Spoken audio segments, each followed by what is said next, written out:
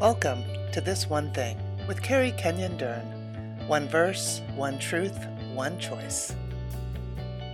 Hello, and welcome once again to This One Thing. This is Carrie Kenyon Dern, and I am so grateful to have you join us. This is actually our last podcast before we take a break for the summer. So don't despair, we'll be back in September, but we're going to take a much needed break for some vacation and family time. And with me again is my dear friend, Crystal Wright. And today we're going to be in John 16, verse 33. Crystal, thank you so much for joining me again today. Of course. Well, we're pretty excited about this verse. These are the words of Jesus in John 16, and this chapter is really strategically placed and very important. So, Crystal, I'm going to read the verse, and then we're going to get right into it. I'm going to let you share a little bit about the context, why this is so important, and you can share truth first, and then I'll do the same. And then, of course, we're both going to make a choice based on this passage, how we might apply this to our lives in the coming weeks. So John 16 verse 33 says this, "I have told you all of this so that you may have peace in me. Here on earth you will have many trials and sorrows, but take heart because I have overcome the world." So these are the letters in red. This is Jesus himself speaking to us, his sons and daughters. So Crystal, talk a little bit for us about the context, John 16, the chapter, and a little bit about what is the truth that really, really impacts you from this verse. I think what's most important to know about the context of this verse is that it falls in the very final message that Jesus is giving to his disciples before he is arrested and crucified. And so these are his last words that he really wants them to hear. And he knows that they're going to be his last words. He knows what's awaiting him in a few short hours. And so he's really intentional of what do they need to hear from me right now? What is it that I can tell them that they need to hold on to? And he touches a lot on the connection between him and the Heavenly Father, the fact that he's going to be sending the Holy Spirit, even though they don't quite understand this yet, but he keeps talking about the Holy Spirit, the Comforter. Right. And he's just hitting on these things because he says it a few times, I'm telling you this because I want you to know. I don't want you to fall away. I don't want you to go astray. And part of what he needs them to know is the fact that there is going to be some suffering that's coming. And so to me, the context is this very loving, pastoral heart of Jesus to know what his disciples need to hear most before his death, and really before he's getting ready to leave them permanently by after his resurrection, by going back to the Father, and he knows what they need to have in their hearts and minds from him. So the truth that I pulled out initially was just the fact that there is going to be some pain that is invited into our lives because of following Jesus.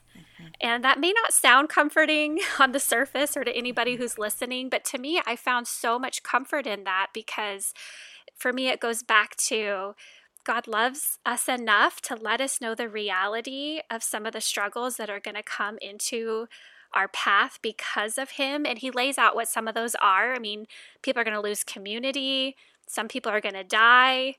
Some people are going to have shame of their own failures, of turning their back on Jesus. There's these things that are going to come into our lives when we say yes to Jesus, that we have to know this hope that he is the peace in the midst of that, and he is ultimately has victory. But we do have to, I guess, ask ourselves the question of how are we going to view that invitation that Jesus is giving, and hey, if you follow me, there's going to be suffering, but don't let that destroy you. And what I was finding in this whole passage that this verse is summarizing is with suffering or with hardship, when it comes to Christ and it comes to our relationship with God, he always pairs it with healing and hope and restoration. And that's the part we're challenged to hold on to. So well said. Thank you for that. I love the context that you gave. I do think it's epically important to understand this is Jesus's message to his disciples, to us, the final words. If you're giving a speech, you put the important point of emphasis right at the end. And that's what Jesus is saying. I don't want you to fall away. I don't want you to look around you at the world and, scream that the sky is falling and live in the chaos and the anxiousness and the fear like the world does. I want you to be protected, and your protection is this: your peace is found in me. It's not found in your circumstances. The truth for me, just piggybacking on what you've said so eloquently, Crystal, is because there is going to be persecution, trial, suffering, death, hardship in this world, this is an invitation for us to know him as the author, as the provider, as the person of peace. Notice that this verse doesn't say, I have told you all of this so that you may have peace here on this earth, and you're going to have trials and sorrows, but take heart because it's going to get easier. He doesn't say anything about things getting easier. In fact, he's warning them that things are going to get worse. He says, take heart. Why should we take heart? He's saying, because I have overcome the world. And here in the Greek, this word overcome is important. It's, I have conquered the world. I have triumphed over the world. I am victorious over the world. I will prevail over the world. It's a past and it's a present and it's a future victory. I've overcome all of it. I've overcome what's happened in the past. I'm going to overcome. You're about to see with your eyes something that you're just not getting. I'm about to be crucified and taken away from you, but I'm going to overcome that. And I'm going to overcome everything that you are going to face until you see me again face to face in heaven. And again, because we are also disciples of Jesus, this passage is a promise. It's yes and amen for us as well. So I read this as an invitation to know him as the author of peace. Because if I don't have peace, it means I don't know Jesus. I'm going to say that again. That's true. If I don't have peace, it means I don't know Jesus. I need to know him more deeply. And someone might argue with me and say, Carrie, I'm in a relationship with Jesus. I've said yes to Jesus. I've accepted him as my Savior. And I would gently say back to you, I understand that. I'm not telling you that you're not a believer. I'm not even telling you that you won't go to heaven when he returns or when you go to heaven through passing on. I'm just saying you don't really know him. You know about him, but you don't really know him. Because to really know Jesus, and I think this is the emphasis that Jesus is even trying to make in the context of our verse. If I back up 2 verses, in verse 31, Jesus is asking the disciples, do you finally believe? In other words, do you finally get it? Because they've just said, oh, now we understand.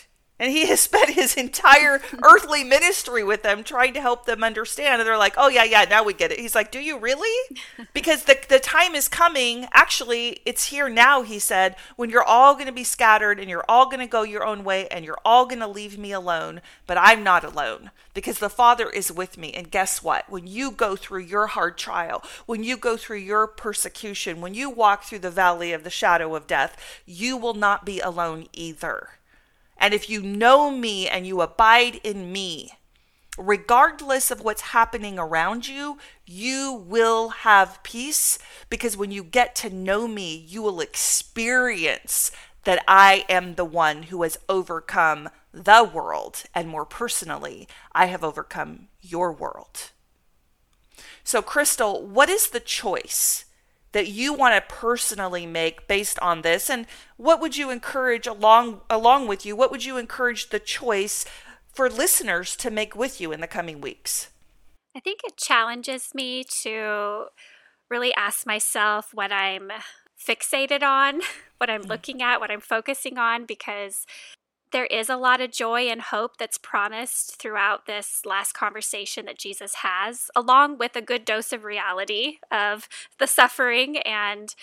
But I think it challenges me. Am I going to be looking for the things that he has promised alongside of the suffering? Am I going to be looking for the peace? You know, he connects quite a bit the work that the Holy Spirit is going to do in our lives that is going to help us in his absence. That is going to be part of that message of peace to our hearts. The Holy Spirit is going to continue to teach us in the midst of circumstances. The Holy Spirit is going to be our counselor. He's going to be our advocate. And he also talks about how the relationship between us and the Father is changing because of the redemptive work he's about to do on the cross. But he's letting his disciples know, like, your relationships are going to be changing. Even with God the Father, you're going to be able to ask him, go directly to him and ask him for the things that you need. And so I guess that challenges me in the midst of whether it's stress or persecution or just suffering. Am I looking for those things that Jesus has already promised? And am I letting my heart and my mind believe that those are more true and more powerful in that moment than whatever emotions are coming up for me and facing the suffering? So I guess for me, I want to apply this by being the person that's looking for the voice of the Holy Spirit in the midst of a trial, or is looking for that intimacy that honestly I don't think we get outside of suffering. There's an intimacy we get with Jesus and with God the Father as we walk through suffering alongside of him. And so those are the things I want to be looking for, because they remind me of that ultimate hope that we have. And I want to be better at leaning into that instead of taking myself down a rabbit hole about whatever suffering or situation that I'm in. So if I hear you, what you're saying is I want to be quicker to look for what Jesus is inviting me into instead of sitting in the pain or the suffering or the persecution, whatever's difficult. Instead of sitting in that, I want to more quickly say, Jesus, what are you doing in the middle of this? What are you wanting to give me? What are you inviting me into in a way to know you better? Yes, exactly. That's because the suffering's going to be there. I mean, that's just reality. But I want that to not shape my whole day or my view or my emotions, because there's something underneath that that's even deeper. And that's what you're saying. It's the peace. It's the presence of Jesus. And I think that is so significant. We know this in our heads, but it bears repeating for all of us, for you and I, for everybody listening. I think our default mode as humans is to say, everything's in chaos. My life is hard. I'm suffering. My family's suffering. Everything is difficult. I must be doing something wrong. What am I doing wrong? What is God mad at me? Is what's happening? We tend to look at ourselves, don't we? When things get hard. And we want to self-soothe or self-medicate or self-blame. And we want to look at ourselves. I think that's just human nature when we're suffering. We become very focused on self. And so what you're saying, it's simple in its concept, but very difficult to apply, that you're saying, I want to quickly, instead of looking at myself and my own pain and my own suffering, I want to quickly look to Jesus and say, show me how you are trying to invade my heart and life. How are you inviting me into something deeper and something more with you through this promise of suffering, and looking at it as an invitation instead of I'm doing something wrong or I'm being punished. So that's a huge crossroads for all of us to come to and say, what am I going to choose in this moment? So thank you for that. That's really powerful. Again, I want to piggyback on what you're saying by choice, because I feel like your choice is really focused on an inward relationship with Jesus. And then I would like to encourage all of us over the summer, as we commit to that choice, to be more quick to ask Jesus, what are you doing in the middle of my suffering? To also then let it turn into an outward expression. And what I mean by that is, if I see Jesus inviting me into knowing him more through the suffering or the pain or the loss in my life, I might have more compassion. I might have more ability to look beyond my own pain and to see others and to be Jesus to others. Let me give you a very small example that just came to my mind when you were sharing that. 2 days ago, I was in the grocery store, completely minding my own business. As you know, I do all the time. No, I like to make friends when I'm out and about. But I was on a mission. This was one of those times I was short on time. I was checking off the list. I had my list on my phone, and I was click, click, click, checking off the list. And I was standing in an aisle, and I was trying to find what I needed quickly. But over to my right, there was a woman on a phone call. And before I even heard what she was saying, I felt her. I felt her grief. I felt her pain. And I do believe that because I just lost my sister Kim a couple weeks ago, I am more sensitive and I'm more compassionate because of what I've gone through. And because I have been experiencing in real time how this loss, this pain that I've been walking through has invited me into a deeper place with Jesus, there becomes a place where there's feet on that. It's not just something that I sit on for myself. It's actually affecting how I interact with other people, whether they're my family, my friends, or strangers in the grocery store. I was wildly inappropriate because as I'm listening to this woman, my heart and my spirit are screaming at me, you need to go hug her. Okay, well, first of all, that's awkward and weird. And second of all, we're still kind of in the age of COVID, right? You just don't walk up to strangers and hug them. That's just not what we do. And she hung up the phone and I heard it again, as I had when she was still on our call, you need to go hug her. And I did. I left my grocery cart where it was because my purse was on my person, and I left my cart. I walked over to her just a few feet away, and I said, "Can I please give you a hug?" And she just lost it and collapsed in my arms. And I said, "I wasn't trying to eavesdrop, but I could hear a bit of your conversation, and I heard you talking about losing a loved one and that they're about to pass." And I said, "I just needed to give you a hug." I said, "I just lost my sister." And I said, "I'm grieving too. And I need you to know that God loves you and he sees you and you are not alone." And this stranger just clung to me and sobbed and thanked me over and over and over again for the hug. I don't know her whole story. I don't know all the circumstances. I just know if I had not just walked through a catastrophic loss in my own life, there is no way that I would have been sensitive or obedient to go hug a stranger right now. Like, that's just, you just don't do that right now. Like, I had to completely shut my head off to pull that off because I'm like, I can't hug a stranger. I might have COVID. She might have COVID. Who knows? She was wearing a mask. I'm like, the Lord told me to do it, and I did.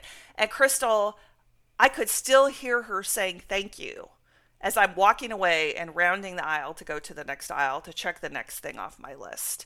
She was so impacted, not because of my words, not because of anything that I said, but because I felt her and I cared enough to simply give her a hug.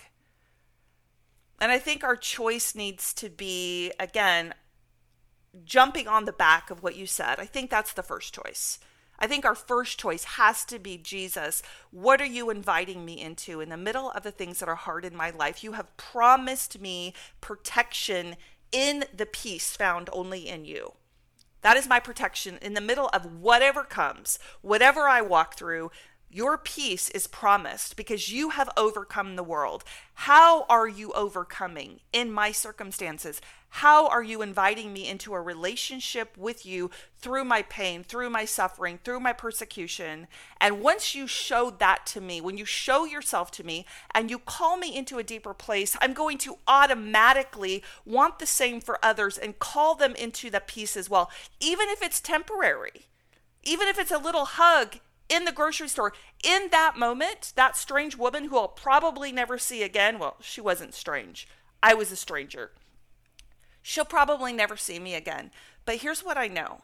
In that 30-second interchange, she experienced the peace of God because I was in it. And I was able to comfort her as I have been comforted. Mm-hmm.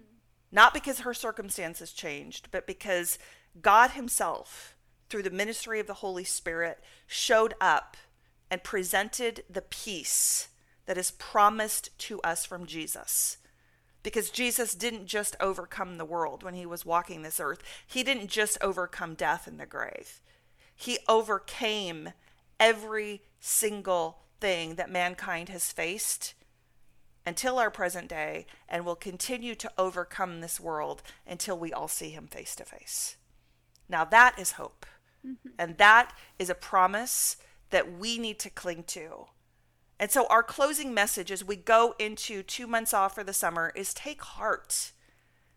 What does that mean in the Greek? Take heart means take courage, be encouraged, be strengthened, be hopeful. Not because life is going to get easier, not because our circumstances are going to magically change and everything's going to be easy. Take heart, be encouraged, dear ones.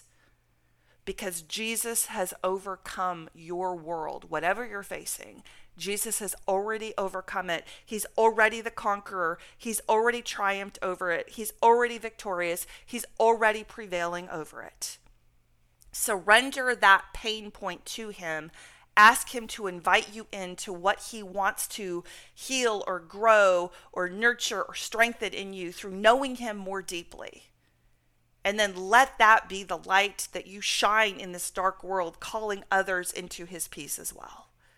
Crystal, would you pray for us as we close? And would you pray specifically as we go into 2 months off over the summer that we would cling to this promise of Jesus, these letters in red that are so relevant and necessary and powerful and needed for us today, that we wouldn't just be hearers of the word, but that we would apply this until we come back together in September? Yeah, and as we go into prayer, I just want to remind everybody that right after these words, Jesus actually goes into prayer for his disciples. And he says, not just the ones that are with me right now, but all of you who will ever believe in me. So Amen. Let's just hold that promise close as we go into prayer. Father, thank you so much for giving us Jesus.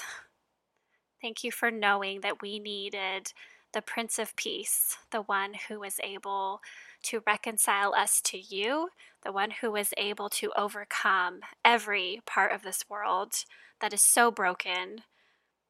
Thank you that you have planted your hope in our hearts, Lord, that you are trustworthy, that we can know in good times and bad times, in blessing, in struggle, that you are the God of peace. Jesus, you are peace. And I just pray, Lord, that we would hold on to that truth, that everything that comes into our lives, through our relationships, through our circumstances, Lord, everything that wants to come in and rob us of the peace that you have promised us, that we would be able to discern and that we would be able to stand in what is true and we would hold fast to you. That we would know in the midst of storms, Lord, that you are the one that also walks on the water and says, peace, be still. I pray that you would continue to bless and encourage through your Holy Spirit all of us as we head into these next months, Lord, and help us to take heart. Help us not to lean on our own understanding, but to take heart in you, because your words do not fail us. You do not fail us, Lord. We just pray this in Jesus' name. Amen. Amen. Thank you for joining us for This One Thing with Carrie Kenyon Dern. Find all our episodes by clicking the podcast link located on our website at fetterfree.org.